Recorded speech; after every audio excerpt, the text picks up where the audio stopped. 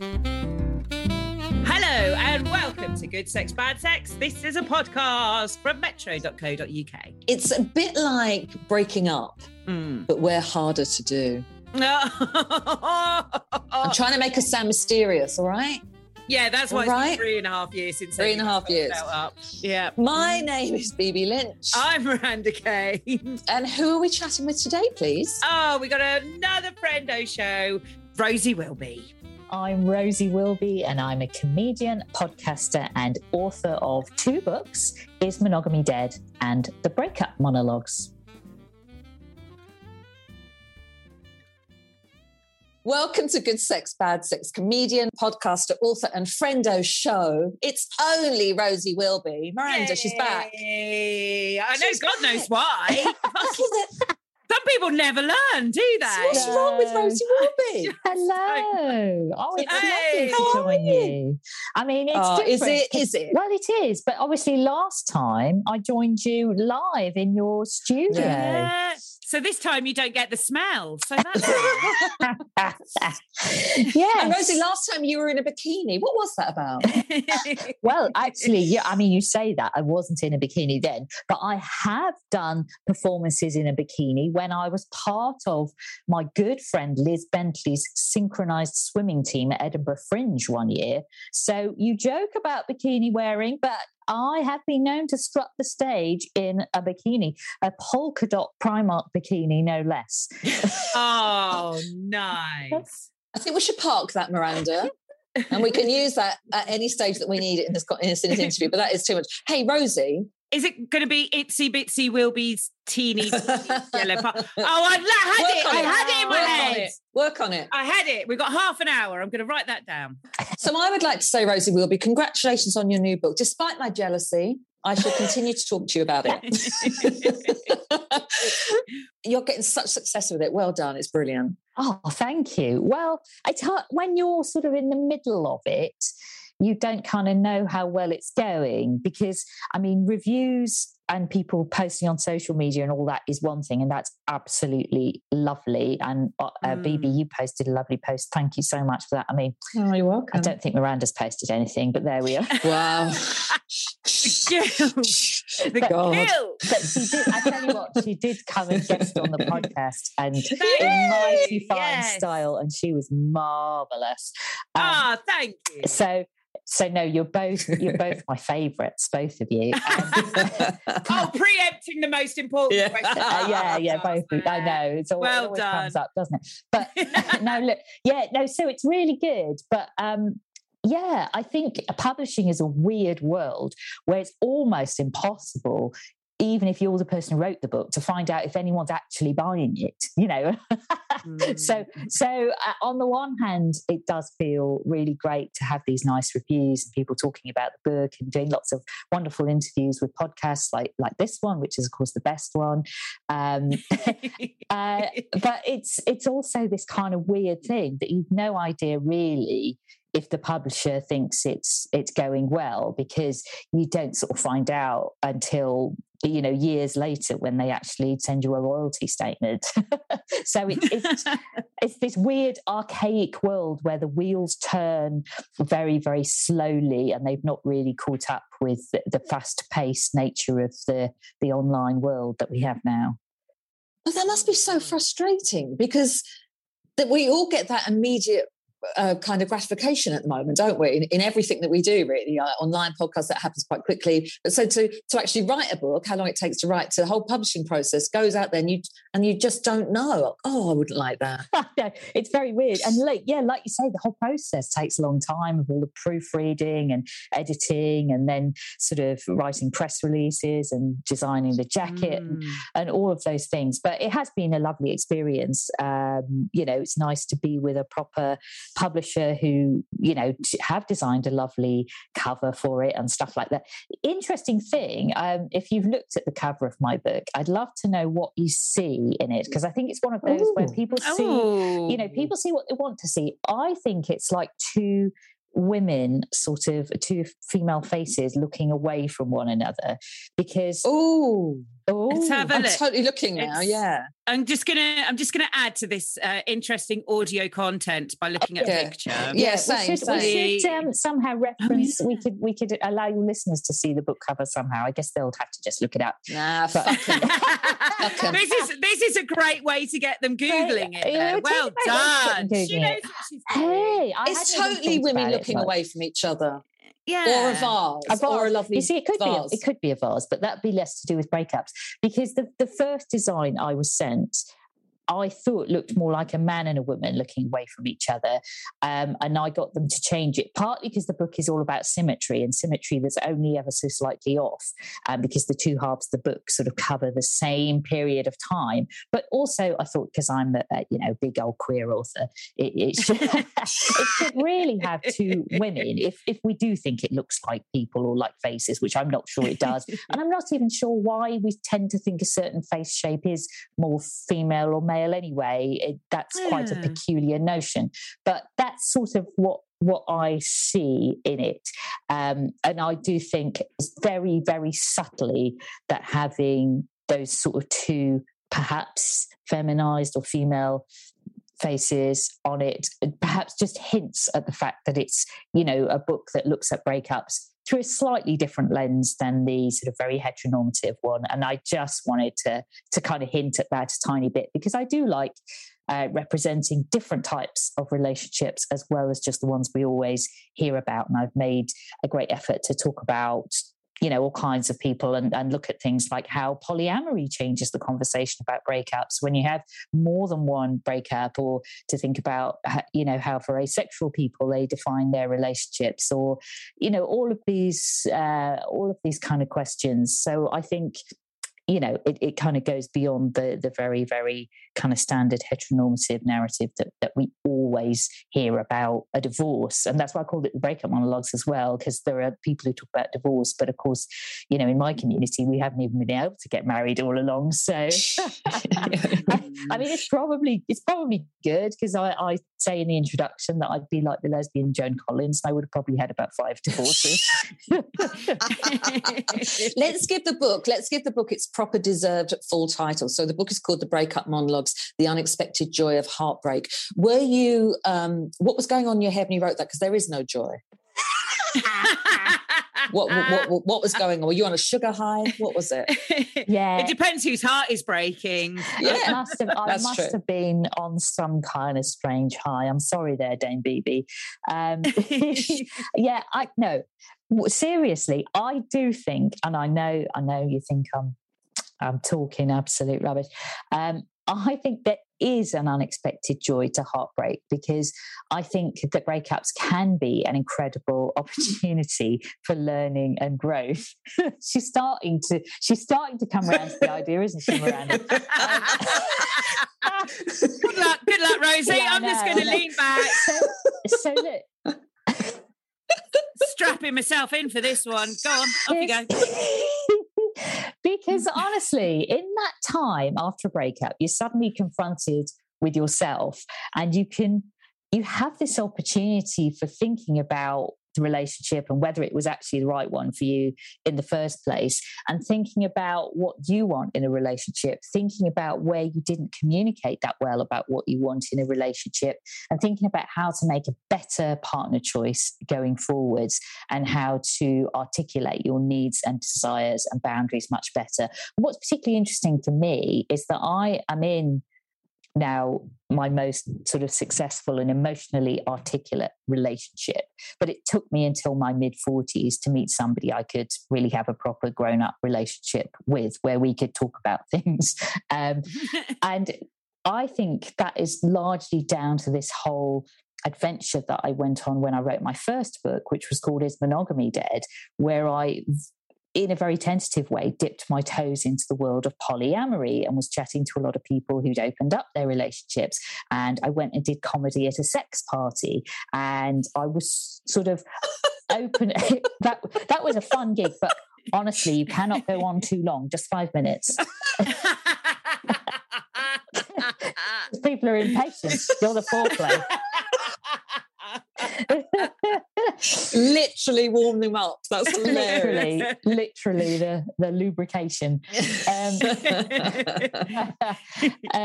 So I did all these things that I think opened my eyes and ears and mind to the idea of communicating and really negotiating what your relationship is. And I think in my sort of previous monogamy world, relationships had always been assumed to be monogamous and assumed to play out to a certain script and narrative.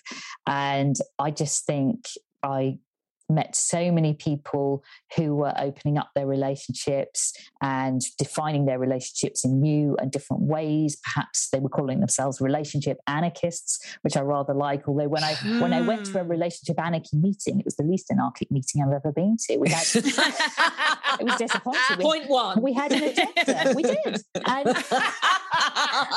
But you tore it up after. And we queued up outside the room until it was ready. I like this idea of reinventing and reinvestigating some of these traditional rules we've had around relationships and looking at where some of those have come from, because some of them are incredibly patriarchal and actually don't necessarily embrace female sexuality in a way that benefits us. So I was really interested in how that opened my mind to how to do monogamous relationships better and communicate about all the things around consent and boundaries, needs, desires, what even monogamy or being faithful actually means. I think it really opened my eyes to how to do that better. Rosie, why were you so grown up about it? Why didn't you just start hating yourself like the rest of us do? Well, I certainly have had phases of that sort of self-hatred and existential despair. And I think that's what propelled me to investigate all of this and look at why some of my relationships had ended very badly or been quite traumatic and had such poor communication throughout. Probably my most painful relationship was with somebody who wasn't out, although she did try to reassure me by saying that her parents had enjoyed the film Brokeback Mountain. Yeah, it's hardly giving a great sense of how gay relationships could turn out. And famously, she was the woman who broke up with me by email, which started this whole process of me looking at breakups through my comedy shows and my podcast, and then obviously the book, The Breakup Monologues. So, yeah, I think being a comedian or a writer, a performer, a creative person like we are, I think when difficult things happen, you do somehow have this weird advantage in a way of thinking, right, I can use this as material. Yeah. And I think that process of using something as material is actually very therapeutic. Like it sounds sort of like it's kind of one big circle of like learning about your relationship and how you come to relationships and talking about it to other people, and then being able to move on to a healthy relationship. But obviously we can't all do that, but do you have any advice for anyone how they can kind of not do the same, but approach breakups or going to new relationships without having to do a whole podcast and a book about it? Yeah, well, I don't want too much competition, so you don't all have to go doing that.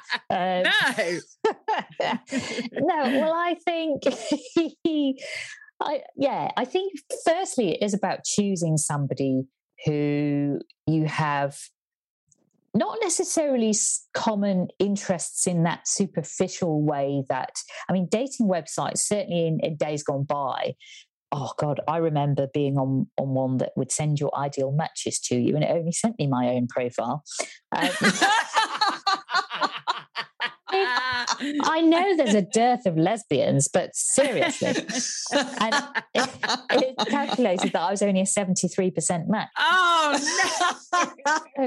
Not even 100% with myself. At least 69. You should get the comedy value of that. That would be better, wouldn't it? That would be better. Yeah. Yeah, dating websites, I think, in the old days, certainly. I mean, some of them have quite sophisticated questionnaires now. And I do remember I filled one very lengthy questionnaire in, and it said my ideal relationship model was Bill and Hillary Clinton, which again, I'm like, oh, that's interesting.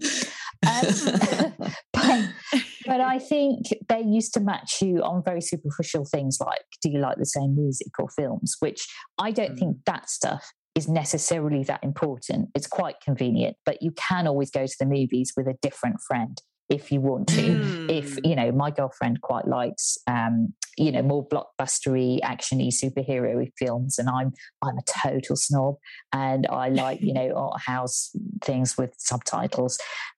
So we are quite different in those kind of tastes. There'll occasionally be a crossover thing, like an intelligent blockbuster, something like Inception or something like that, where I'm like, I do have to think a bit, but it's also got a bit of action, film starry names as well. But I think it's about having shared goals and values. And I think if you can have the kind of conversations on early dates where you get to grips and you get to the nitty gritty of that and what somebody is about in the world, I think that, that will help you feel like you're making a choice that might be a better match for you. I mean, it's still difficult. Like, I take great pains in the book to demonstrate how, even though I've done all this learning from my past breakups and relationship roller coaster in the past, and now I'm in this relationship I'm trying to make work, I do take great pains to show how complicated and difficult it is, and how sometimes we really annoy each other. And there's one chapter called Hormonal Hell, set on this boating holiday where we're both premenstrual and perimenopausal, and just both in terrible moods on this terrible little boat that's very cramped and a bit dirty and really not very pleasant, and we don't know how to work the locks either and how to navigate the barge through those, so it's a nightmare. But what a great analogy for life, though. Yeah. Isn't it? You just described life, Rosie Wilby. Keep bashing into walls all the time. Exactly, that's it. So it's part memoir and part investigation, which I love that, actually. I love the combination. So kind of you explore kind of everything. Yes. Breadcrumbing. Yes. What's breadcrumbing? Well, there's this whole new lexicon of dating, isn't there? Particularly around how you can dump somebody. And so there is a chapter, the lexicon of breakups, where I chat through all of these terms like ghosting and breadcrumbing, and icing is another one where you put somebody on ice. But I've heard from the gay male community there's a ruder meaning. But there we are. Mime it. You don't have to tell us, just mime it.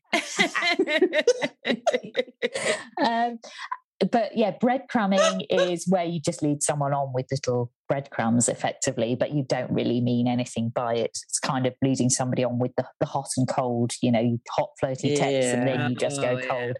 So yeah, I mean, they're all variants on ghosting, which we've become quite familiar with, where somebody just disappears. But there's then all these variants of that, like submarining, where you ghost them and then pop up again every so often, or marleying, where you pop up at Christmas. Oh, happy Christmas. Oh, it was a group text. Oh, I don't know. Yeah, Christmas and New Year. That's where you've got to be careful. Marleying, that's absolutely brilliant. Oh, I've never heard of that. I've never heard of that. How does your partner feel about you being called the queen of breakups? Like when you're trapped on a boat somewhere in the middle, being all menopausal, does she not want to just throw your manuscript at you and go, there you go, there's some more material for you? Well, yes. Yes. Next question. You worried about your brand being Breakup? Yeah, well, in a way, although I think what I've done in the book is very carefully explained how I feel that breaking up and staying together are sort of very interlinked and weave in and out of one another, because I believe that staying together is really just an ongoing conscious choice not to break up, when sometimes it might feel like that is what you want to do after you've had a really horrific argument, potentially on a boat when you're perimenopausal, just hypothetically speaking. And then there's no escape really anyway, just sort of running down the towpath. But yeah, so I think it's all about how those two things are really, really interlinked. And so I really feel that my brand is about talking about breakups and relationships and the relationship between those two things. So as much as it's about recovering from a heartbreak, it's also about how do we pick ourselves up after a heartbreak, turn that into a new exciting adventure and meet somebody we're even more compatible with than the person that we broke up with. And also then how do we stay together and how do we make that relationship work, having learnt something from our past breakups and those times spent single when we can often feel quite empowered and alive and we start exciting new work projects and creative projects. So I think those two things are very much weaved in together in the book, because as much as it's about breakups and other people's breakup stories and the science of heartbreak and how that all works, it is also about navigating actually staying together and deciding not to break up. I've got two questions, Miri. Rosie, before you tell us some of the famous contributors in your book, because you had your fabulous podcast that Miranda's been on, I haven't. I'm all right. I'm all right. No, don't you dare. Don't you dare insult me. But before you tell us the famous contributors in your book, have you got anyone single? Because I really want to get married. Have I got anyone? That's like I've got some kind of dungeon. Well, have you got in your dungeon, in the cupboard behind you, because I can see his hand. I've been watching a hand try and scrape itself out. Do you know anyone I can marry? Yes or no? I can't think off the top of my head, baby. Right.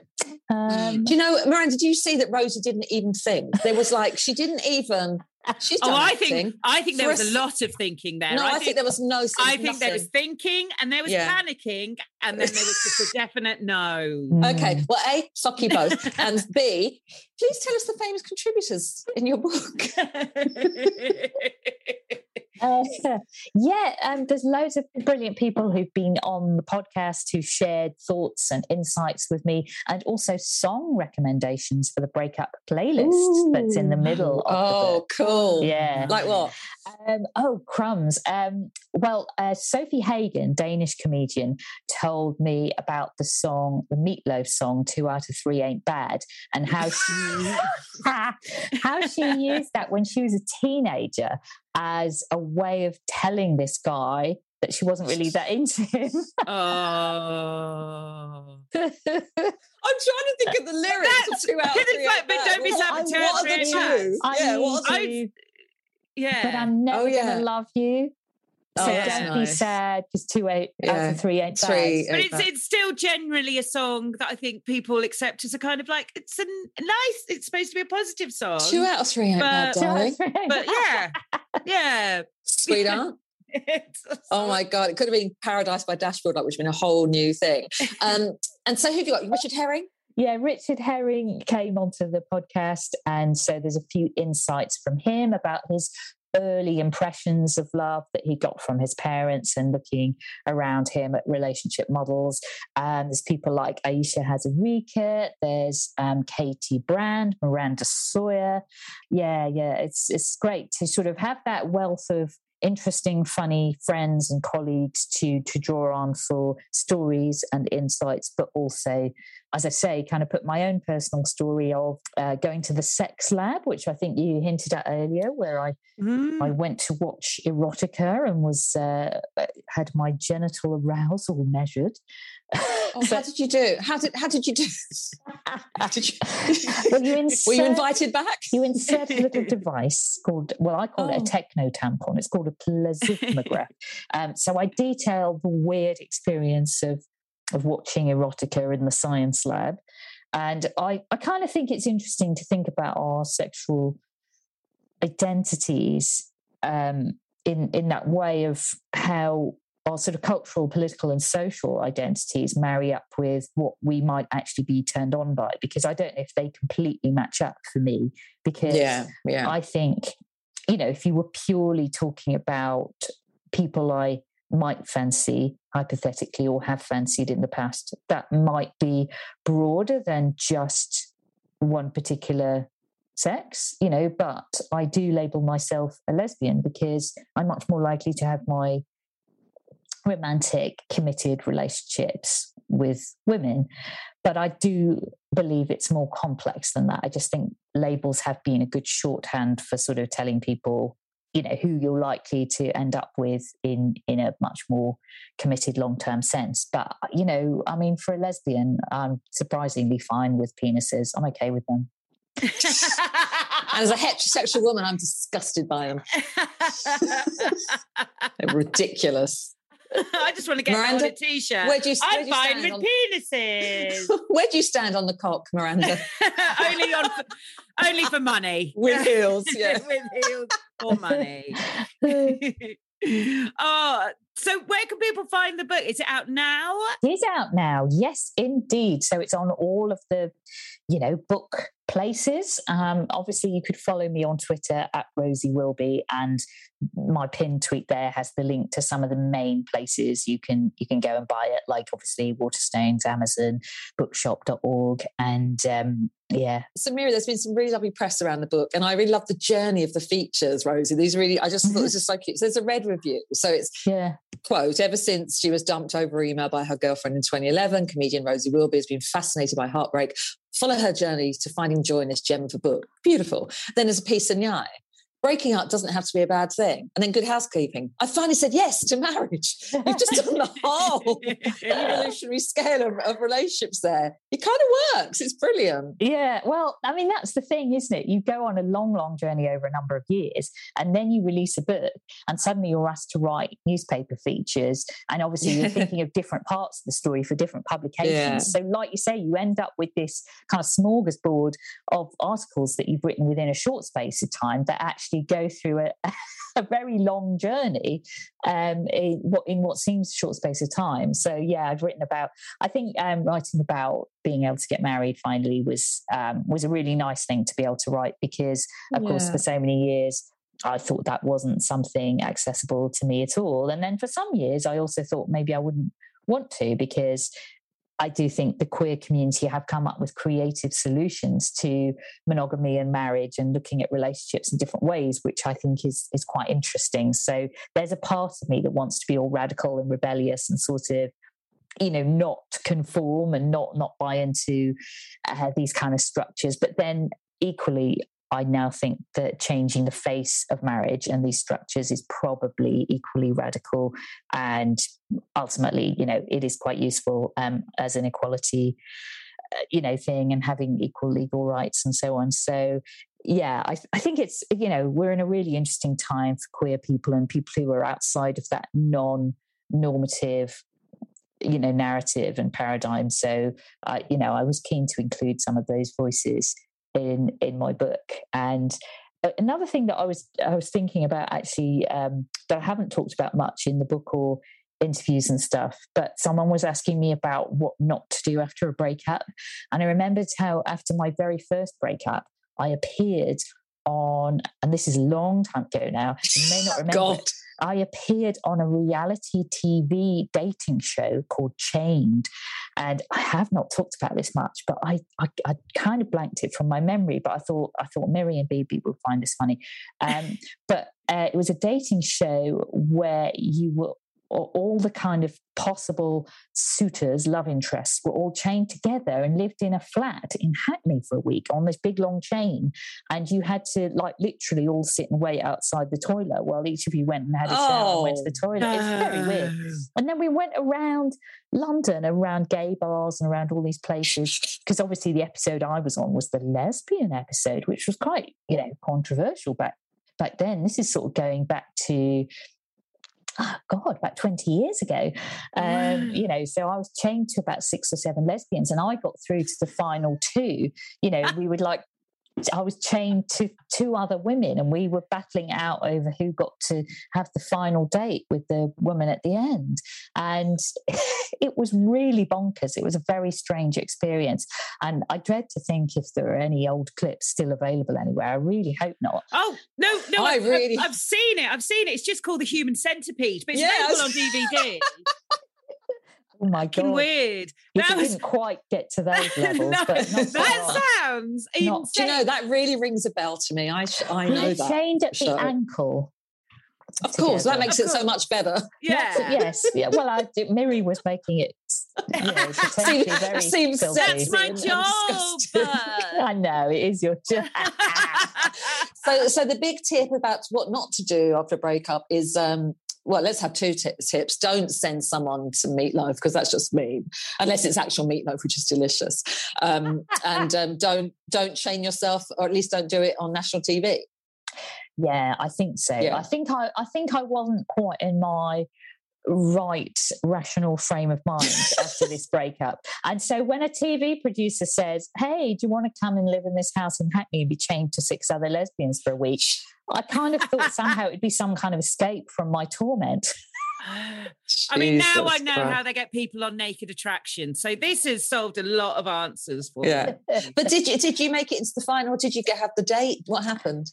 Well, I think what happened was, like, me and the other woman got to each have a date with this woman called Rachel. I even remember her name. I sort of remember her because she worked in this day bar, so I kept bumping into her afterwards. And she was choosing between us. She actually chose the other girl, but I think regretted what? it. But now my date was quite sweet, and we had a little picnic up on the top of Hampstead Heath, and strawberries and champagne. And but her date was quite creative, actually. They reenacted the pottery scene from Ghost. Jesus.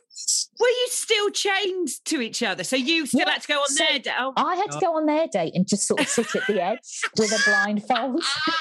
With a blindfold. This is the most fucked up thing I've ever heard. Hey, Rosie, and is it true that now you'll only date someone who's got an ankle tag? Yes, there's a nice kind of familiarity about that. I mean, seriously though, like psychologists like Alain de Botton will tell you that we do tend to be attracted to familiar.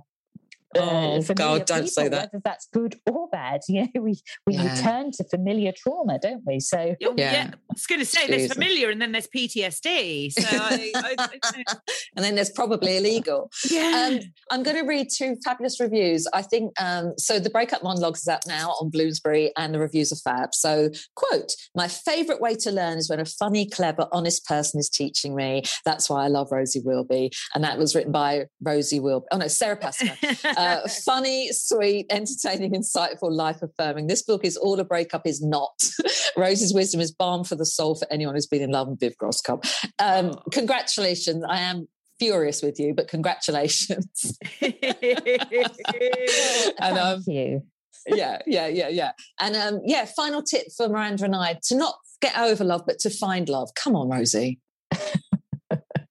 Well, I think, it sounds corny, but I think loving yourself, because I think we don't necessarily find love in the way we're expecting to, in the way that we see it in the movies and the songs, when we're desperately searching for it. I think it is about finding your connection with yourself, doing things that you love out in the world, whether that be being out in nature. I mean, I love swimming in the sea, and we've been going down to Margate a lot recently, and I just feel so connected with myself when I go and swim in water, in lakes or the sea especially. But I think just be at one with yourself and build that relationship with yourself. Do things that you love doing. Hang out with friends. I mean, you two have this amazing rapport. I know you pretend to fight. But building your other friendships and actually hanging out with people that you love and that make you laugh will really build that relationship and that joy that you have with yourself and with life. And that is attractive, and people will come to you. I mean, when I was, dating before I met my fiance now, I kind of had this realization that I had way more choices than I'd ever thought. I think I'd always thought that being a lesbian meant that there were limited choices, and there are less choices. Like, certainly if you go on Tinder, sometimes you whiz through all the women and you get to the there's nobody new around you message like really quickly. But actually, when I thought about it, there are, tons and tons of people out there, tons of really exciting and interesting women. I think I had just kind of limited my own sense of possibility. And also, I think because I started doing interesting things in the world that interest me and doing all this comedy and podcasting and writing, I think because I feel fulfilled, I get more people, I don't know, kind of being interested in me. And I was, the last time I was dating, I was 45, and I thought, in our society, we tend to think of women being a bit past it by then, but I actually felt I'd had more interested people, more kind of, hey, Rosie, how are you? Want to go out on a date kind of messages than I'd ever had when I was single, when I was, 26 or whatever. So I do think that it's about growing as a person and being who you are and being happy with that because that will be appealing to other people. I absolutely love that. And it's almost, you get to a stage where you might attract someone you don't actually need to. Everything else is kind of in place and you're loving your life. And I love that. Oh, Rosie, that's so lovely. Oh. Did you write any of that down, Miranda? Yes. I got of it. 2 out of 3 ain't bad. There you go. Can I tell you my Bat Out of Hell story? That was important. When I went to get my tattoo, I was sitting there a bit nervous, and a man came out of the room where he was having a tattoo, crying, holding the Bat Out of Hell album cover. So I think he'd had it all on his back, but he was crying. Oh. Anyway, Rosie, I hope we see you soon. I hope so too. I like in real life. Yeah. Real life.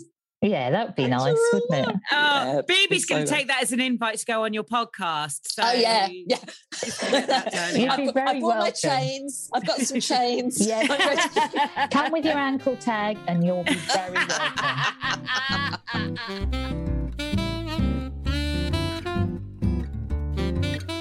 Oh, I love Rosie. Why does Rosie prefer you to me? Why do you think? There are many reasons. we've only got 2 minutes to do the outro. The book sounds fab, doesn't it? Yeah, I really love how it goes full circle. That it's not just breakup, that it's about using that and going into the next relationship. And there's content. It's actually content and context. I said context then, which I didn't mean. And I don't genuinely think it's a word. Breakup Monologues, absolutely brilliant, out now on Bloomsbury. My name is BB Lynch. I'm Miranda Kane. Good Sex, Bad Sex was produced by Juliet Nichols for metro.co.uk. And you can get in touch with us on Instagram and Twitter, all at Good Sex. If you just put in Google, Good Sex, Bad Sex, you'll find us. And if you want to get in touch with us, just slide into our little DMs. Why are you telling people to do that? Because we want to hear from them, just in case they've got a sexy question or query, or if they just want to be on the show, if they've got something. What if they're just going to waffle on about themselves, not that interested in your stamp? Not that interested. So please, you're very welcome. And we will, God willing, see you next week.